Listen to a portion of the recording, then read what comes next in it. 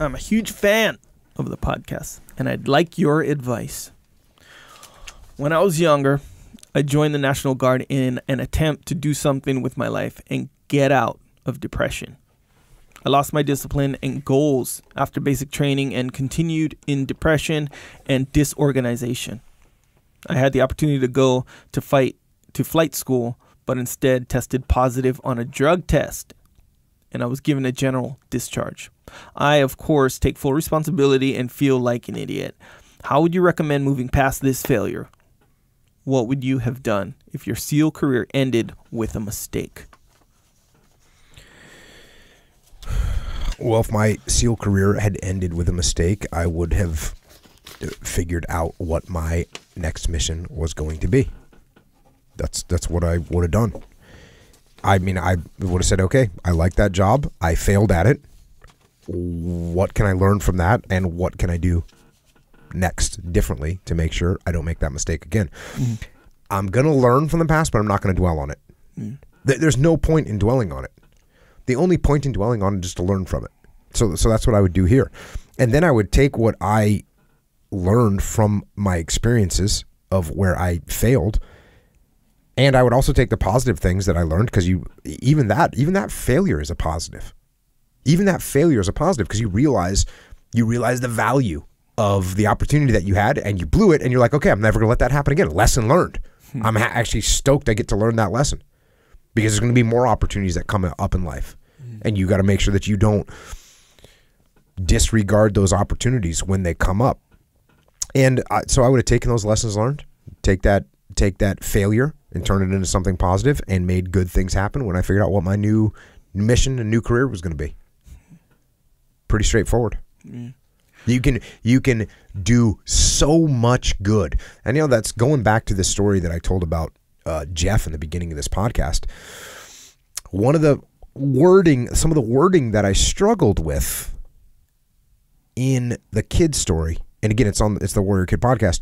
One of the things that I struggled with in telling the story was I ended up saying Jeff had gone too far and he couldn't correct himself. Yeah. He had gone too far and he couldn't come back. Yeah. And that's a real hard thing to tell a person, and it's a real hard thing to tell a kid.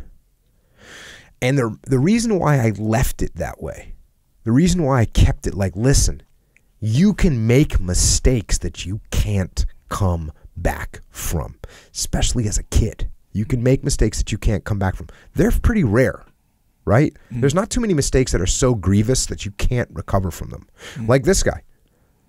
Hey, man, he made a mistake. Failed a drug test, given a general discharge. That sucks. Mm-hmm. Guess what? He can do all kinds of good in the world. He can make up for that tenfold. He can start a business, make money, he can create a family, he can raise great kids, and there's so many things that he can make sure his kids understand that and know that and learn from it. And he can make sure some other neighborhood kids and high school kids and grade school kids, he can make such an impact on the world by learning from that mistake.